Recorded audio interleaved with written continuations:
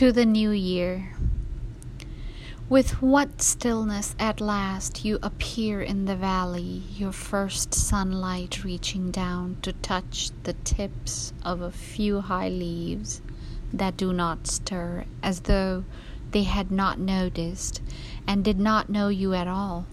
Then the voice of a dove calls from far away in itself to the hush of the morning. So this is the sound of you here, and now whether or not anyone hears it, this is where we have come with our age, our knowledge such as it is, and our hope such as they are, invisible before us, untouched and still possible.